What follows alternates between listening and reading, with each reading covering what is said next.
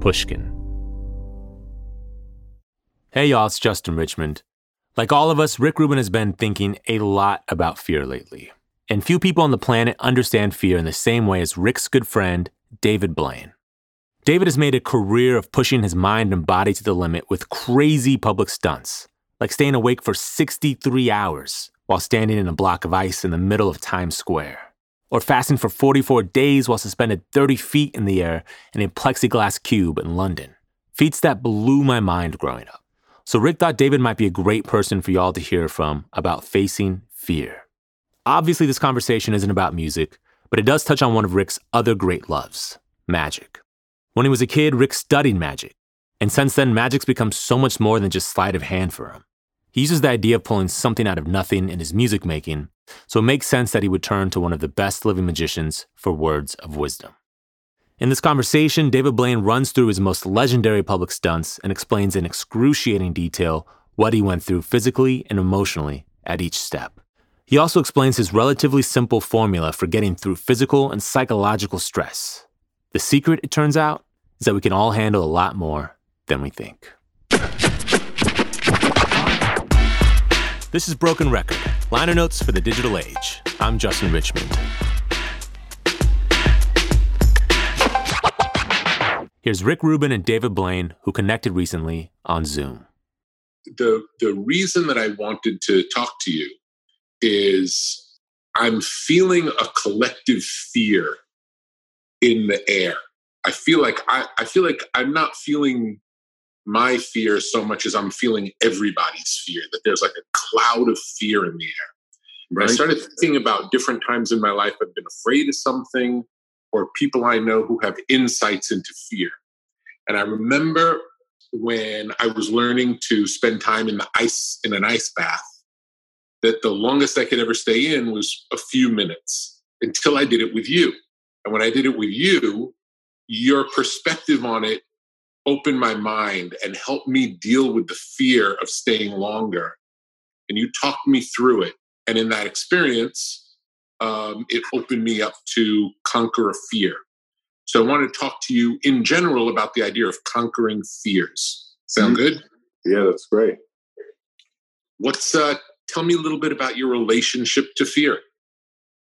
Well, I guess my outlook on everything was already, my mother gave me this confidence as a kid, but when she was really sick, when she was dying, instead of focusing on the difficult part or the sad part or the painful part, she looked at the beauty in everything. So she didn't focus on herself and complain. So she made death very poetic and very beautiful, which I think is like one of the best gifts you can give to your kid, because that immediately made me not afraid of the unknown, which is death.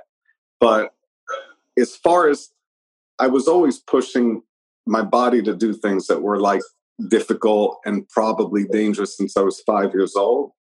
And here's the simple formula for it. Simple formula is you don't just jump into the unknown. You go step by step by step by step slowly. So if you go, like if I was to say, okay, I'm going to hold my breath for 20 minutes, I'd be afraid that I was going to have cardiac arrest, I'll be dead. But you don't start like that. You say, okay, well, I did 3.5 minutes when I was a kid. There's people that are free divers that have done this amount of time. Let me train with the best people. Let me slowly build a resistance or a tolerance and understand the pain that I'm going to go through so I could process it and fight it. So my outlook on the corona, and obviously I'm not a doctor, so I can't give advice, but the way I look at it is you have to do the things that you know are best. So you clean your diet up. You don't eat products that create mucus like dairy or processed sugars or breads or things like that. You have ginger, you have garlic, you have, 16 ounces of water before anything that you drink. You keep yourself hydrated. So you do all the things that you can to really be ready for the fight. Because fear, like let's say you're an asthmatic, which I was as a kid, and have a smaller than average lung capacity, it's scary. Think the corona could give me pneumonia types, and my lungs could shut down. So what I want to do is, if I was a smoker, which I'm not, I wouldn't touch cigarettes, because why do anything that can make the virus that much more, effective in its path to destroy you? So that's number one. Number two is you follow all the rules. Don't go near people as much as you can. Try to avoid contact other than the people that you're quarantined with, obviously. And then for me, the other thing that I really like to think about, which is, I would say, if you also study it from the point of view is, and I'm not saying that this is right or wrong, this is just my perspective, but the reason we don't want the virus to spread as quickly as it's spreading, because you don't know you have symptoms, you're not aware of it, you don't feel anything often, and you're very contagious, right? So you don't want it to spread everywhere. Not that we couldn't fight it.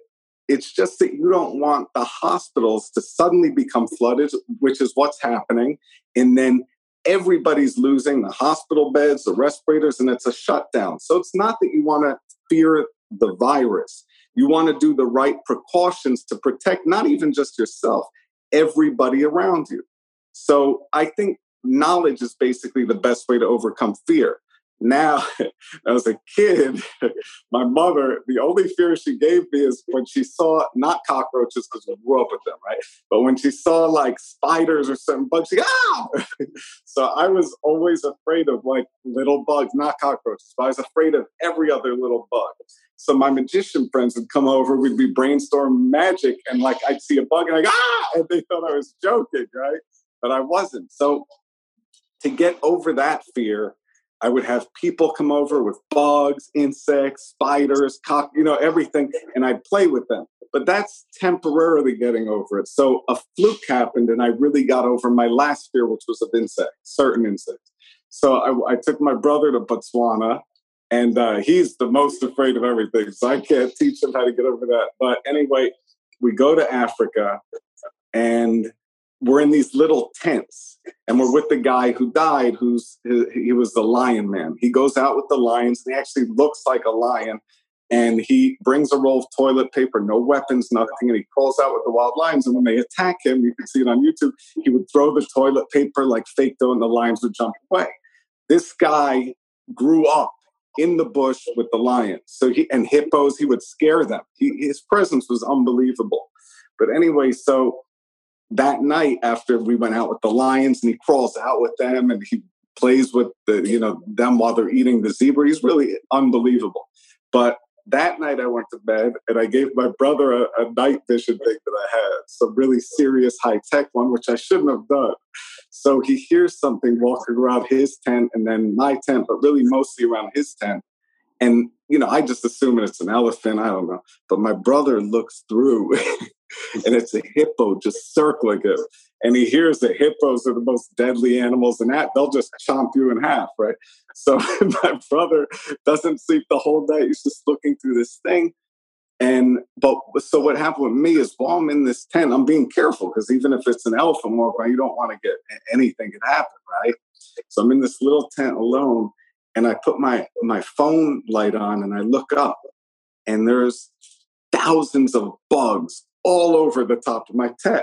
And I'm like, okay, we're in this together. And I realized that those insects were my friends. I'm not even joking.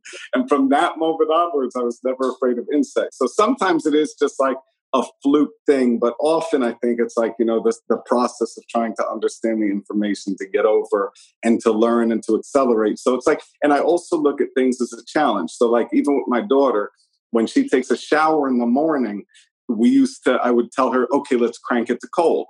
And I just want her. So when all of her friends won't go in the ocean because the ocean's cold or her family, she goes right in. And it's just the mindset of like, I can overcome this.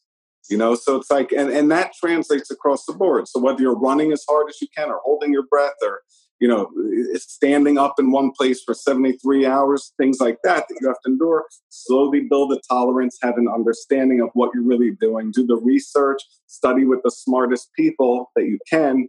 And that's the best way to, I think to work on facing the fear in the most diligent and efficient way. How do you deal with the, when you're in it? I'll give you an example. One time I was body surfing in Venice with a mutual friend of ours, and the waves were getting big. And it seemed normal at first, and then the waves were getting bigger and bigger. And it was a pretty big day to begin with, but then the waves were getting bigger. and we're out next to a pier, and then the waves started crashing over the pier, like really big. And I remember our friend looking at me and saying, if it keeps building like this, we're going to be in trouble. And that was the last thing he said. And then he was gone. And then I'm sort of in the drop zone, and just waves are crashing on me, and came really close to ground.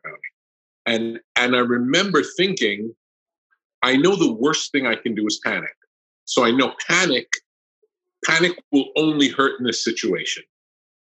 But when you're being held underwater by waves, or when you come up for a breath and a wave crashes you, there's a conversation that goes on between, I know I'm not supposed to panic, that this isn't going to help me, and the other voice is, there's no air, we're panicking.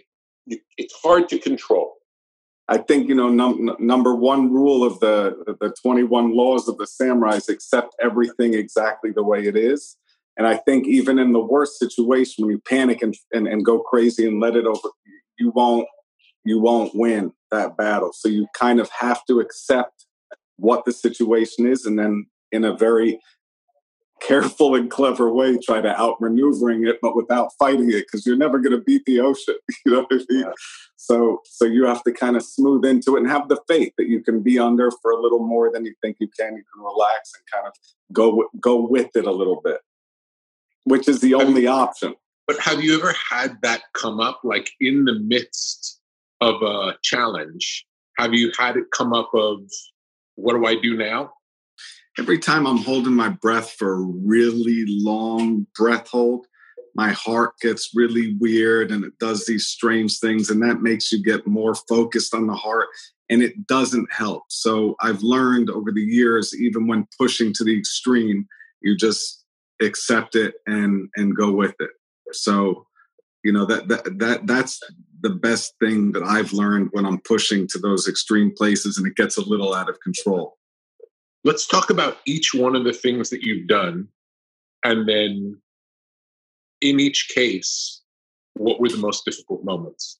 So when I did the first stunt, it was Buried Alive. It was one Houdini died before he had the chance to do. And Bill Kalush, said, yeah, you can go to Central Park, bury yourself.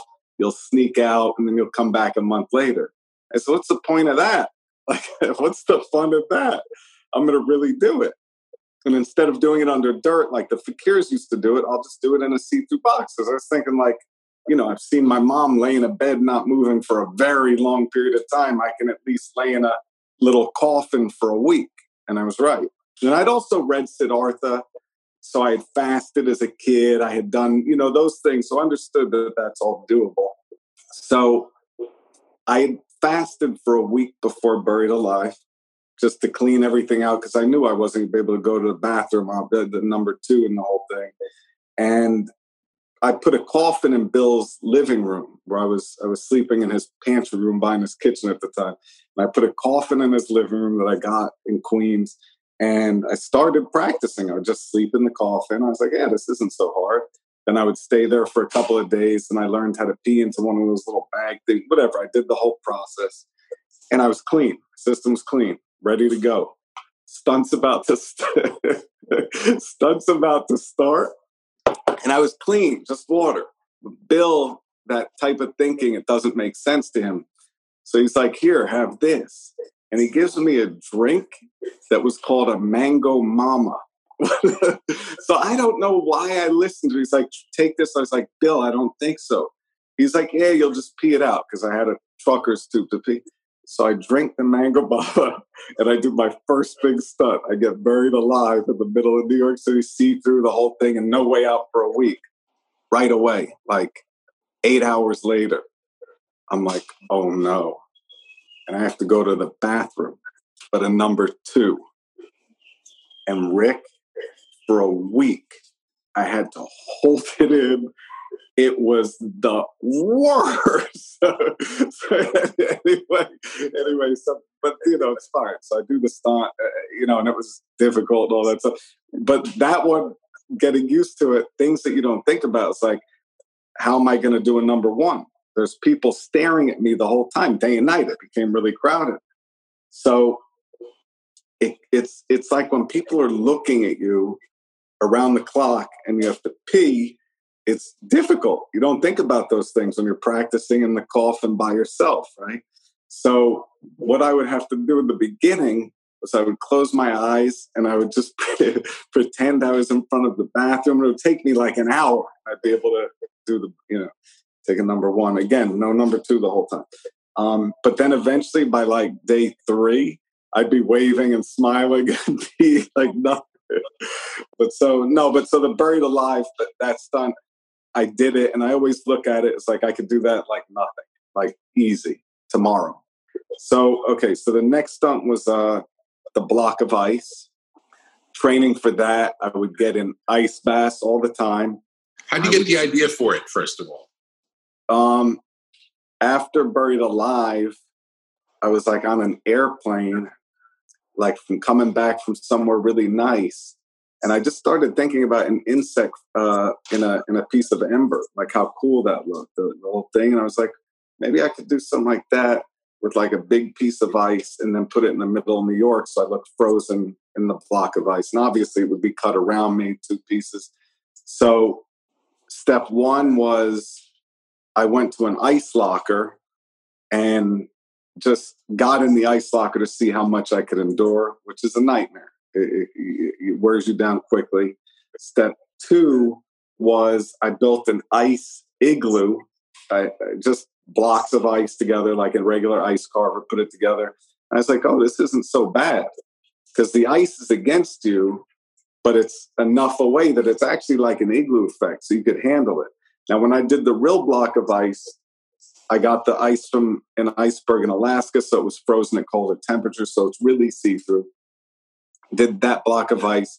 When we brought it in, there was a couple of things I hadn't prepped for at all, that, those unknown things that you don't think about. Number 1, it keeps dripping on you over and over, which is kind of a weird form of just drives you out of your mind. Number 2, you can't fall asleep because if you lean into the ice, you get frostbite and you'll have to cut off that part of your face, whatever it is. Number 3, standing up for that entire duration, 63 hours. I practiced it leaning and stuff like that, but not for that length of time. And then the only thing that was to my advantage was it was November 27th to November 29, 2000, and it was a warm November. So the air that was coming through was, 68 degrees, which created the drop, but it also really kept it not so bad. Of course, the ice was radiated. Now, the worst part of it that I could have never thought about at that time was sleep deprivation plus torture, meaning standing up the entire time, nothing to lean on, the ice radiating the cold against you, put you in a hallucinatory state because you're trying to sleep because your body knows to build the immune system and to function, you need to sleep. But you can't go to sleep because if you go to sleep, it's going to be really bad. So while you're in these situations, like I could stay awake right now for 5 days if I had a few people helping. But in that situation, very, very difficult. What happens is your brain touches into your worst fears. So your brain goes into whatever you're most afraid of, and it puts that all over you. So I started seeing spiders crawling all over my body and all these weird things because your brain is trying to trick the other part of your will that's trying to stay awake to make you go to sleep. And when you don't go to sleep, you start having dreams and nightmares, but your eyes are completely open. So my eyes were wide open and I was having this insane hallucinogenic dream-like while awake state, but not knowing if it was a dream or if it was fake. And your brain is slipping away. And the only thing that could get you along, I think, is I had support from a couple of people that I loved and trusted. And they're like, you're going to be okay. And it was enough for me to think that maybe they were right. When the guy started cutting through the ice with the chainsaw, I tried to grab the chainsaw. I didn't know what it was. And that one, because of the sleep deprivation, I always say I would never, ever do that again, ever. By the way, little things that go wrong is you have a catheter, which is like a trucker's tube, which is like a condom with a tube coming off of it. One of the PAs working on the stunt didn't know, and he was vacuuming underneath the water thing, and he hit that hose and like, but and your brain is already so it's like exaggerated big time. I'll give you one example of what happened. So, it was 24/7 in Times Square. So 3 days, but people could continuously come day and night. And somebody was in front of it was always crowded, but one of the people you lock onto who you feel comfortable with. So one of the people was passing by. I went like, what time is it? It was like, it was day 3, the last day. It was supposed to end around 10 o'clock or something like that. I was like, what time is it? And he said, he went, I think it was like around 4 something. So he went 4:05. So I'm like, okay, 4:05. That means I have about 6 more hours, I think. Okay, I can do this. So I wait for I wait for hours because I don't want to ask that question again. After waiting for hours, I look at somebody and I go, what time is it? And it's the same guy. And I didn't even realize that. And he goes, 4:06. I'm like, ah! But, the Native American Indian, a lot of people use sleep deprivation, but in a controlled environment to go to that hallucinogenic dreamlike state. And it is incredible because there is a part of it that's like one of my favorite journeys I've ever taken. Not recommended to anybody ever, but there is a part of it that's like, wow, Were you able to explain what you were seeing and feeling the whole time? Everything, voices talking to you, through people appearing in the ice, everything that you can imagine that you're dreaming of, just everything goes through your mind, your body, and it's hyper real. It's like having dreams, but you're awake, and nightmares. Did you have cameras on you the whole time? Yeah. There was cameras the whole time. Have you ever gone back? Oh, yeah. When you look at it, it's scary. My eyes are like really, really, really, it's scary. Scary footage. Yeah. Because I'm wondering how much of your perception was what was actually happening. Do you know what I'm saying? Like, are there things that you imagine that happened that didn't in that process? Yeah, for sure. But like lots of people, like my brother, my best friend, Josie, people that were there were looking at me, and they knew that this was not me. It was pretty scary. But at the same time, when I reflect back, I would never do that one again. But there's something about that part of it that was like one of the most incredible and scary but beautiful states that I've ever been in. We'll be right back with more of Rick's conversation with David Blaine. Hey there, I'm Ashley Ford, host of the Chronicles of Now podcast. Chronicles of Now commissions amazing authors like Roxane Gay, Colin McCann, Carmen Maria Machado, and Curtis Sittenfeld to write short fiction inspired by the headlines. Each episode features a new work of fiction inspired by the biggest stories of our time, like what does COVID-19 do to our relationships? How do we make sense of climate change and extinction? And perhaps, most mysteriously, what is going on with Trump's tweets? Because in such uncertain times, sometimes art, fiction, is the only way to make sense of it all. The show is great for fans of short speculative fiction, historical novels, podcasts that go behind the news, and narrative shows like Radiolab and The Moth. The Chronicles of Now is imaginative storytelling at its most compelling. Authors helping us understand our world. Subscribe in Apple Podcasts or wherever you listen. Brought to you by Pushkin Industries.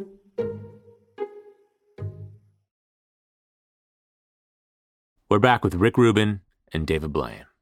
So what was the one after the ice? After the ice was 2000. Vertigo, when I stood on the pillar, 2002 in Bryant Park. Which, once again, we had these little things to handle things that would come up, and I was able to hold. It wasn't that tough, that one. I still started to hallucinate just because I think standing up in one place for a long time, plus the stress of the body not sleeping and all that stuff. And how high up? You were up really high. Probably like 90 feet. I wanted it to be 100. And then I trained to jump, which was my favorite part ever, jumping 100 foot into cardboard boxes, which not into an airbag, which was my favorite part. But I trained and was so specific and knew I was going to jump off and exactly hit the mark But because I had a mic on and they opened it, so I couldn't tell everybody, stop with adding these boxes. And they all got freaked out because the buildings behind me, when I would look, because I was hallucinating, they started to look like animal heads. So I would see like a lion, and I was like, wow, I didn't know those buildings were shaped like lions. And they'd be like, they're not. Then they thought I was hallucinating, so they thought I wasn't going to jump into the box. Like, they made this huge thing. Anyway, so that kind of upset me, but that's all right. The other one that upset me was on the Drowned Alive. I said, no matter what, if I don't get to the record, you guys do not pull me out, period, because I want to go for the record. And I cracked early and I'm about to black out. And one of my best friends was in the front and he yells, get him, because he was so freaked out. So they jumped in and pulled me out before I got to like the number, because the number is what's important to me. You know, in all the stunts, the numbers are so important. Oh, and that's part of it also, is if you use numbers, like you use numbers to get there, like, oh, I'm going to equate this. So I'm going to get to halfway. Then when I get to halfway, I'm going to go backwards. And I have this much and this much and an eighth. And you start working it backwards by numbers, and it really helps. So even when I'm running, like training, if I'm running around the loop at Central Park, you know, the 6.2 miles but what I do is I count the steps. I'm like, okay, it's actually 4,400 right feet steps. So I would count the steps to get around, and then you can keep going because it's a numbers game. So you can get halfway, start the count again. So that's another thing that helps me get focused is numbers. Yeah, it's really interesting with numbers. I have a technique that I'll share with to prolong things, and I find that it works in. You can do it with when you're exercising, but I also use it when I'm in the ice tub. Let's say I can do 40 slow breaths when I'm in the ice. Yeah. And 40 slow breaths is like on a typical day, maybe between 5 and 6 minutes. And if you change the way you count, instead of counting every breath as one breath, now I use the number 1 for each of the first 4 breaths.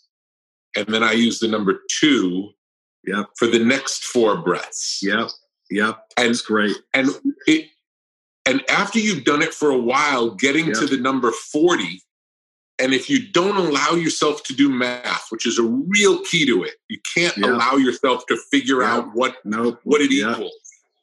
But something about keeping the numbers lower, even though you're doing it longer, in your mind, you haven't been in that long. There's part of you, the brain part of it, doesn't kick in of feeling like you're getting towards the end. So it's a good technique. And if you really think about it, it's like even when we push at the highest level, we're only pushing like 40%. So if you really max out, you're like 60%, you know, hypothetical estimated numbers, but the max out would be your breaking point, right? So, but which nobody ever gets to. But I'm saying, so if you can trick your brain, you can override your body and deal with the pain of wanting to quit or shut down by fooling yourself. That's exactly what I do. You're not as aware of how hard it is so soon. It takes away one of the. That's exactly how I do. Rick, that's how I do everything. Everything. And by the way, the only other thing that I add to it is I never stop at the mark. I always have to go at least 1 over. Always. Because you train yourself to never quit before you get to the goal. So I have a lot of friends, they'll run like, oh, let's run a 5K, and they'll stop at 3 miles. I'm like, you just had to go that little extra bit. You got it. And then go more. Because then when you have to do the real task, you have that in your mind. Like, I'm not going to quit until I not just get there, but pass it. So it's a numbers game. Okay, so now we're up to so you've done the pillar, and you say it's easy, but still, standing on your feet for how many hours was it? That was only 36 hours. You were standing 90 feet in the air, so there's the but you know how I trained for that? I would put a flower pot. I lived on the 16th floor of a building in New York. I just put a flower pot in the little corner of the roof and just stand there all the time, just stare down. That was it. So I could, it's like, let's say you had to do it. If you had to stand up on a book, what's the big deal? You had to stand up on a book you could do it, right? So it's just that if that book is up 100 feet, it changes your brain. But really, if you're committed to, okay, I'm going to stand on this platform for 36 hours, you're just committing to it. So then you have to override the brain's impulses, and this is too much. You just got to fix. So I built that one up slowly. I would just stand on flower pots on the top of the roof. By the way, one time the flower pot shattered on the top of the roof. That was crazy. What's after the pillar? That was 2002. Then 2003, I went to London. Did 44 days in a box. That one, once again, I probably pushed it a little too much. But once you get over that point, once you get where you lose all temptation, all sense, everything all of your dopamines, your endorphin, everything goes away, and you're just on this sort of steady serotonin level where you start to see colors like you've never imagined. Blue is like you cry when you see it, like, wow. When you see somebody smile, just a stranger, you both cry. It's this connective state where you have it's like you enter the spiritual and you completely leave the flesh behind. And that is that's an experience that one of the most important, other than everything related to my daughter, but that's one of the most important experiences of my life. Do you attribute it to the fact that you weren't, in the other ones we're talking about, you're more uncomfortable. There's more of a sense of pain. This one, the 44 days was more just about the duration than the discomfort, I think. Is that right? You start to feel pain.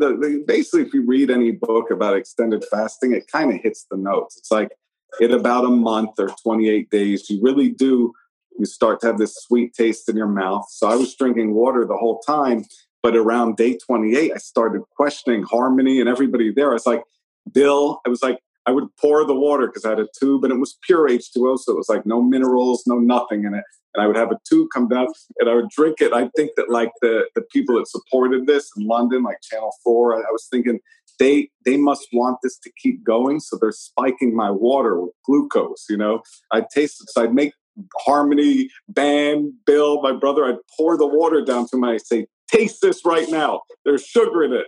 I pour it down, they drink it. They'd be like, no. And I think that they were all in on it. So I'd get like a random stranger. I'd say, bring him all the way up. Do you have a cup? Can you get a cup? Come back. And then I'd pour the water down, catch it in the cup and taste it. Is it water? So all the guidebook things of what happens during the fast, it really did actually happen exact. The information I had on how long I could do it for came from a physiologist at NASA. So he was, they want to protect the astronauts. So they do all the due diligence, all the research. They look into the terrible records from World War II, things that most people wouldn't go into morally, it's wrong, or ethically. So he would really, just to save astronauts, I used to say, okay, how long can a human actually go without food? How long can a human go with just water? And they had really accurate, specific notes of what could be tolerated, and it pretty much worked out exactly as I had assumed it would. And what were the most difficult parts of that? So many amazing things happened. I have to say, if I was doing that fast by myself, it would have been impossible, which is why I put it in public. So public, all sides visible. I knew I would just have to do it. There's no cheating because you're as exposed as it gets. But if I was trying to do it by myself, forget it. But the only real difficulties is little things that you don't think about. Like after that amount of time, even though I had fasted and cleaned out my system, your body is processing. And, I held, there was barely, but I held the number 2 in for the entire time. Obviously, most of it leaves through sweat and through your breath and all that stuff. And then you override it and then you don't have to go over again. But that duration of that. And then the only other real difficulty, I think, was as you start to become really weak, your body goes into this sort of like, you're very stable almost, you're very, minimalistic and all that stuff, but your heart's moving differently because I guess from, you're eating, you start to eat your organs, and my bone mass index decreased 33% also. And then what happens, the Londoners, not the London, the media of London, started to make this 44 days of this. Let's make this a story. So people would like fly like toy helicopters with cheeseburgers on them around. But that didn't bother me. But what would happen is people would like in the middle of the night, like shoot paintballs at the box. And it was really cool looking, it was like this color month, but it was like that noise because you don't think about that, the way it echoes. So it's like, I wake up to that, so that kind of thing just is a little crazy. But that's not the difficult part. Difficult part is, I think, around day 37, when I started to get, the heart started to feel like it wasn't right? Because it's decreased in size by a third or whatever it is that it lost. And we have those records because afterwards I went to the hospital. We had the New England Journal of Medicine, Oxford Journal. We studied all this stuff. I gave the results, to science, just because most people that do these things are like striking or hunger strikes. But anyway, so around that time, around day 37, day 38, the heart starts going. It starts to get really, really difficult because you think that you're going to collapse. You get dizzy, everything you do, any movement. And my mother passed away when I was young, but before she died, she said to me, "God is love."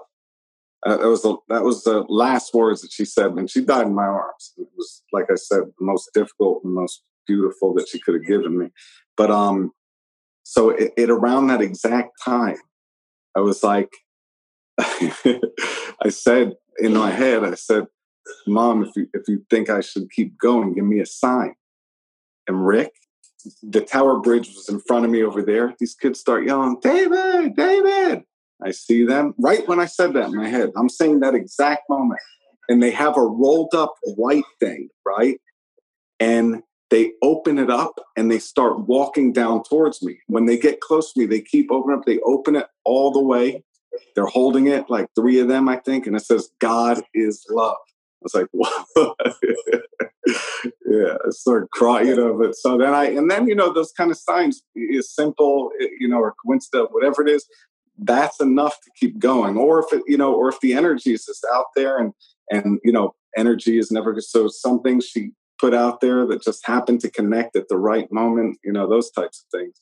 So I kept going and pushed to the end, and, that was that. But like I said, and so it's like when you get the chance in the vertigo, I had it too, in the box, when you get the chance to just really watch the sun go up, go over the sky, watch it the whole way up, watch it the whole way down and all the way around, watch the river go up and down. It's amazing. It's funny that we never get to do that in real life. And then as soon as I was done with the stunt, I was in the hospital recovering, somebody sent me a box from Harrods of food, and I shouldn't have eaten for a couple of weeks because that's the most dangerous part. It's the refeeding syndrome, which is the paper that we published was about that. As soon as the doctor, who thought I was also cheating, by the way, and Bill wanted me to take glucose vitamins with sugar, said, "No, Bill." And I was right, because my body did go into starvation mode. So it was in the metabolic rate change to protect but anyway, so as soon as I started that, like taking from the box, taking the crisps and eating, the bagels, as soon as you do that, the animal state returns, everything changes. And then it's like the spiritual part of it, which is the most amazing part, fades away very fast. So you go from like this state of like pure, there's no body, there's nothing, the colors, the wind, the sky, the sun, the earth, and then back into the normal world. So it is something that I wish like everybody could experience on some level, because and I think that's why those yogis and monks, why they do those long fasts, because they find that place where serotonin is riding their brain levels. There's no endorphins, there's no dopamines. It's just a solid, steady state, and you find something that you could never imagine or explain. So what was after the glass box? 2003. After that was the drowned alive, the water tank. That was my favorite one by far. Just the favorite across the board. I started holding my breath when I was 5 years old. I was on the swim team. I had my feet turned in, single mother, Brooklyn, YMCA, all the kids beating me. So instead of swimming like normal like them, because when you have to turn your head, I would just swim straight. And suddenly I'm able to keep up because I'm not breathing. So then I start going back and forth, and I start realizing, wow, I could do that. And the coach is like, don't do that. I was like, I can do it. And I did do it. And then the older kids would come to see me do laps without breathing. That was kind of like and then they would compete against me. So we'd go underwater and I'd beat them all, the older kids. So I'd say, listen, you can go up and down as many times as you want. I'll stay under the whole time. So I was able to, while they went up and down, I was able to last like 6 of theirs, but they didn't know the technique. Going up and down and doing that is not as efficient. It's just staying calm, right? Which is what I was doing. So the breath hold began there. And then I loved it. And then I discovered Houdini at that age as well, and was reading his books. And he was the underwater king. He had a record of 3.5 minutes. So, young teen, I was able to do 3.5 minutes, no problem. I'd get out of the pool and black out, by the way. Didn't know that that's what was going on. And then had the idea of putting a sphere-shaped aquarium in the middle of Lincoln Center and just living there like the human aquarium type thing, but like is just a ball in the middle of New York, and seeing how long I'd stay. So it was also the longest that somebody was submerged underwater continuously. It was 7 days. So I spoke to a guy that had the record that lived under a lake, and he gave me all the tips and texts. He stayed under the lake for like 5 days, and he's like, here's what you need to do. So I kind of listened to him, studied what he was saying, and then just did it. Didn't anticipate what would happen to the hands and feet. The pain is pretty intense because all the oils that protect you leave, and then, the wrinkled but extraordinarily, beyond anything conceivable, that's and the pain that comes with it, with them being that wrinkled, and just from expansion and all that stuff is crazy. But drinking liquids through a tube, stayed there 7. Another thing you didn't anticipate, sun. That sphere is like a magnifying glass, big piece of glass filled with water. Sun's going through. It actually burned a hole in the metal walkway behind. It was that hard. So I was in there for a week. My back was burnt, but like not just burnt like red. I mean like burnt, and it stayed like that for like 7 months or something. Just like it was, and the pain is just insane. But you don't think about those things, and you're in water, so it kind of negates it on some level until after. Where did you end up with the breath hold? Well, I did actually, with oxygen, I did 20 minutes and 2 seconds, and just straight breath holding, I had gotten up to 7:47. The record was 9:08. The guy had a huge advantage over me. Not that matters, but he was very skinny, very tall. Tom Zetas, and his lung capacity, his total lung capacity was almost double mine. It was pretty extraordinary. Wow. So anyway, but that doesn't matter, But anyway, I thought somehow what I thought was by living in the sphere, which is why I decided to do the sphere before it. By living there, I would acclimate, become conditioned. But also, I thought that by not eating for that amount of time, metabolic rate would slow down, and suddenly I'd be able to hold my breath much longer. That's what I was hoping for, but. It doesn't really work. I started cracking at 7:08, so it doesn't really work like that. Then I went back, trained, did pure oxygen. Hypothetical record at that time was 10 minutes. There was no real visuals on it, so I just started training, just static apnea breath holding with oxygen. So, and then I got my first try, and I had a bunch of friends there that were, top neurovascular surgeons and doctors, pulmonary. And when they saw that I was under for 15 minutes with nothing, they pulled me out, because in their mind, it's like the body can't endure that. That's not possible. And I was like, why'd you do that? I was fine. In Cayman, with pulmonary expert, with telemetry and everything attached, I had done a 20-minute and 2-second breath hold before the Oprah one, which was 1704. 20-minute and 2-second breath hold. Heart rate dropped to 8 beats per minute. Wow. And they had never seen that. And so they pulled me out once again. I was like, why'd you do that? They were like, because you were about to go into cardiac arrest, cardiac death. I was like, perfectly fine.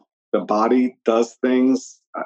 It adjusts, it adapts. And I don't know if there's something to just accepting the situation and riding it through that helps, but it was pretty amazing. And so when I had to do the world record, which Tom Zetas pushed it right before I did, he went on Regis and Kelly and pushed it to 16:32 from a hypothetical 13. So now it's like, okay, I got to nail this. So when I got to 2002, I felt like when I do Oprah, I'd be okay getting to the 17, past 1632.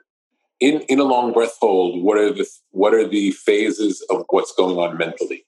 You want to, ideally, it sounds silly, but you want to keep your eyes closed. You want to do, your brain takes a lot of energy. So you want to kind of minimize on everything just to preserve O2. So you want to shut everything down as much as possible. What I do is I used to go through the alphabet, go through names, visit all different places, absorb, drift under the ocean, go into the abyss of the ocean, and just kind of go all over. But then when I did it on stage and stuff like that in my show, I didn't do that. I'd move, I'd go upside down. But going upside down, I realized, because Houdini used to do it upside down, and I realized why. I think while he was doing it is because if you think about the way mammals that are underwater creatures, they big breath and they dive this way. So if you think about it, when you're upside down head first, your lungs aren't forcing the air out. They're forcing the air. It's that position, the air is going into the lungs. So it's like by being upside down, it is a much easier position to hold your breath. The only problem is getting there takes a little bit of energy and then getting out of it. But when I'm upside down in the water tank, I can kind of relax and almost go to sleep. Not go to sleep. I mean, go to that place, you know? Interesting. Makes sense. So what was the last one? Well, after that, when I got really cocky and my trainer working on it, he's like, you can never do a stunt that you didn't prepare for. You need to do it and understand what you're doing. I did this upside down thing, and I figured I had done 6 hours upside down. I was like, I could do 60 hours of this. As soon as I go upside down, I'm up to 6 hours. I didn't try peeing upside down. So the first time I pee, it's like, nightmare. I'm upside down. And anyway, that one was a disaster, public disaster.